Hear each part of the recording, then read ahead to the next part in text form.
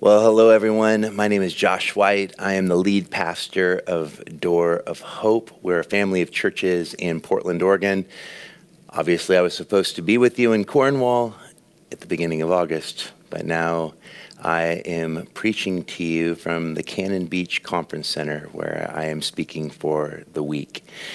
Well, I am going to speak to you about what it means to have a faith that works, and a love that labors, and a hope that is patient. You know, my earliest memory in childhood is a memory of being put in the back of a car by my father when I was 2. My mom and dad had divorced when I was 1, and on this particular occasion, my dad had showed up to the house drunk, and he had taken me and he had put me in the car, and my mom and dad were fighting over me. And I remember the incident. I can't hear it in my memory, but I can see it, almost like a silent movie of my mom going crazy, hitting my dad, even throwing rocks at him. My mom tells me that I was crying out, "Mama, don't let him take me," while my dad is yelling, "He's my son too." Well, last year I was visiting my father in his run-down home in Sterling, Alaska, a very rural part of the Kenai Peninsula. And my dad and I have had a very on and off relationship through most of my adult life, but about 8 years ago, I began to be deeply convicted by the lack of relationship, especially as a pastor of a church, that I was reluctant to engage with my father because of his long drug and alcohol addiction. But I began to dig in and pursue him. And on this particular occasion, I was sitting in his filthy home, and my dad is now on oxygen, and he had the oxygen tube in his nose, and he was drinking his vodka mixed with water. And he can barely get his breath, and he has this raspy voice, and he has greasy hair stuck to his forehead. And I bring up this particular incident with him, and he says to me, he says, "Yeah, I remember it." And I said, "Yeah," and he goes, "Yeah, I'm still mad at you over that, Joshua." And I said, "Mad at me? I was 2. And he said, "Yeah, I'm still mad at you." And I said, "Why?" And he said, "Because you didn't want to be with me." I remember sitting silently in the room, kind of overwhelmed by the statement because it seemed so bizarre to me. Here is a man at 67 years old, still 40-something years later, feeling like his son had wronged him, even though I was only 2 years old, by not wanting to be with him in that moment. And I sat there, and all of a sudden I had this overwhelming, I would only call it kind of a Holy Spirit moment, where a compassion broke over me for this man who sat alone in his home day in, day out, and continues to this day. In fact, he's been in the hospital 5 times already this year because of his drinking and his COPD, this chronic lung condition from his chain smoking. And I looked up at him, and he was wheezing, looking at the television. And I said, "Dad, I'm sorry." And he said, "It's okay, son. You know, your old man's just having a hard time right now." And I said, "I understand, Dad." And there we sat silently in the room. And I remember his favorite television show was playing on the TV. It was Little House on the Prairie, that iconic American TV show from the 80s, maybe the late 70s, early 80s. I watched it constantly as a kid. And in this particular episode, Pa Ingalls is in a field, and he is pleading with God to save his son who is dying. And I found myself in that moment pleading the same for my dad. God, would you save my dad? You see, when we have a faith that works, it isn't just a matter of a faith in Christ that saves us, but that saving faith becomes the ability to maintain faith for those that are faithless. I love what the Apostle Paul writes to the church in Thessalonians. 1 Thessalonians chapter 1, verse 3 says, remembering before our God and Father your work of faith and labor of love and steadfastness of hope in our Lord Jesus Christ.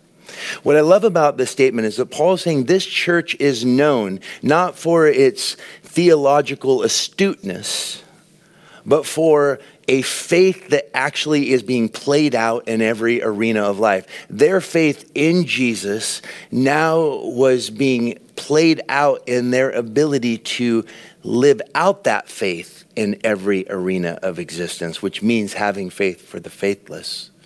Their love was not just experiencing or receiving the love of God, saying yes to God's grace, his one-way love, if I can borrow from Paul Zoll. But now it was being a conduit of that love toward the unlovable. Their hope was not just a hope that they would be with Jesus, but now they were able to be conduits of hope for those that they came into contact with that were hopeless. And I would just ask you, in this particular moment and climate in which we live, is this how you are marked if you're a believer? And if you're not a believer, what is it that you've placed your faith in? What is it that you have given your heart to? What is it that you have placed your hope in? You see, to have a faith that works, if I was to begin there, is to have, it begins with this reality that it is not our works that save us, but it is our faith in the God who worked on our behalf through his son Jesus. You see, the gospel is down to earth in its very nature. It is about a God who has come down to us. Every other world religion is built upon the philosophy of a ladder. Climb these rungs, do these things, and God will accept you. But Christianity is unique in that it proclaims not what we can do in order that God may save us, but it actually declares over us something that's offensive to a modern sensibility, and that is that you are impotent to save yourself. But God is not content to exist without you, and he has entered into the human dilemma, sin. We're told about Jesus in 2 Corinthians that he who knew no sin became sin, that we might become the righteousness of God. That verse is directly connected to the symbol that defines us as a people, and that is the symbol of a cross. Very different from a ladder. For a ladder is something you climb, and a cross is something you die on. And there we have God dying for the sinner, him taking death, the rebellion of humanity, because sin by its very definition is our rebellion against God's rule. It's just simply this. It's us trying to be our own gods, us trying to control and dictate our own realities. But that is not the way to live. In fact, it leads to futility. It leads to hopelessness. And this is the reality that I have found, is that faith is more than just saying that Jesus is the Son of God. Faith is a disposition toward Christ that allows Christ the right to be Christ in and through me.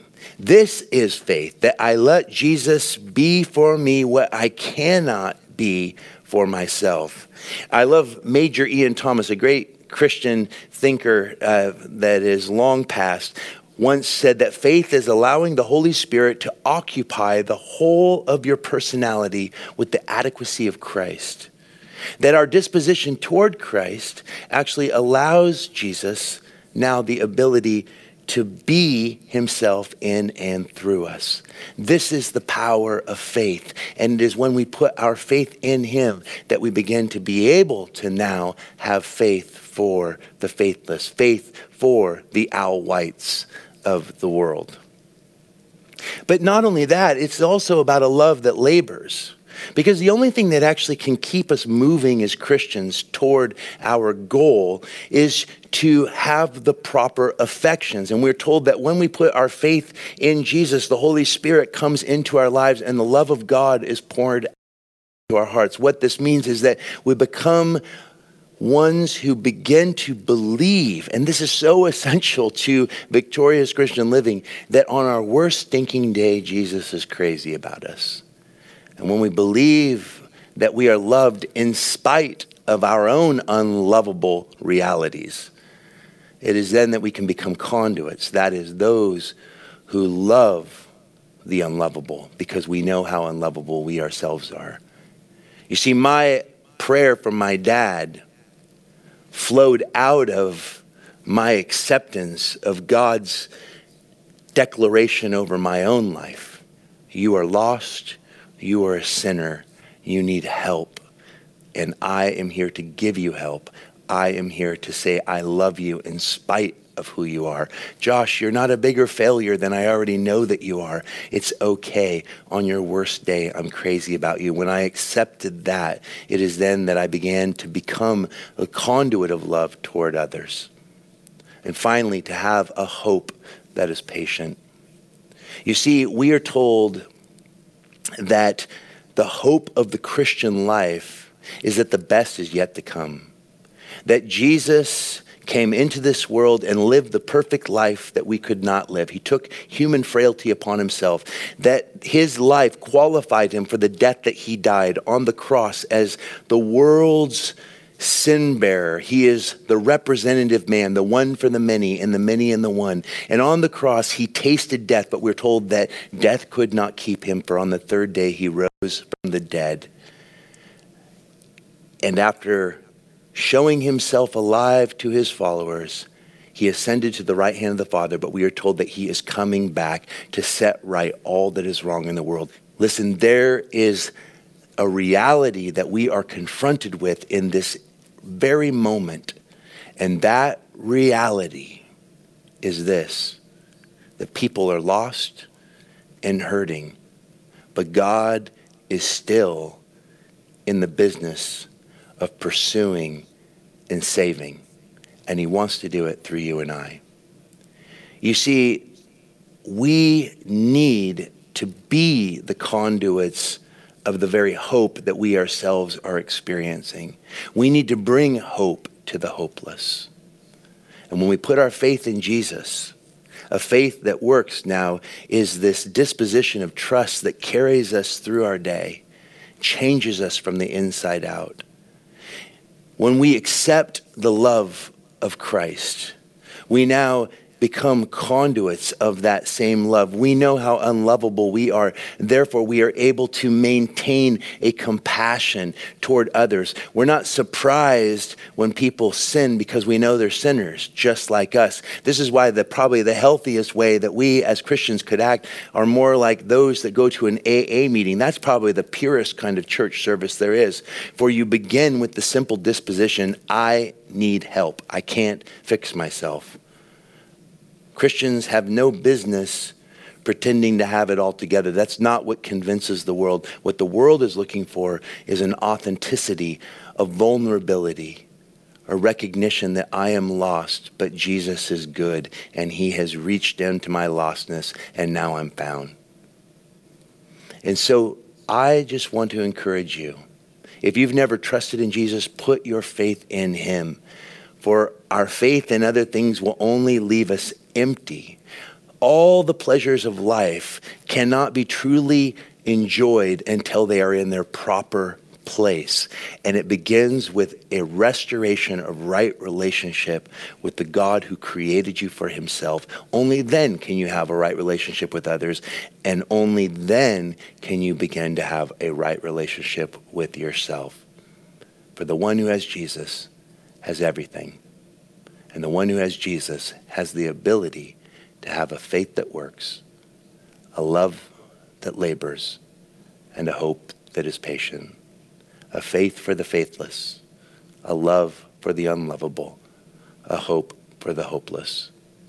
My prayer is that Jesus is your anchor in these days, that you would ask yourself, who is it in my life that I am called to have faith for, to not lose hope for, to continually show love to?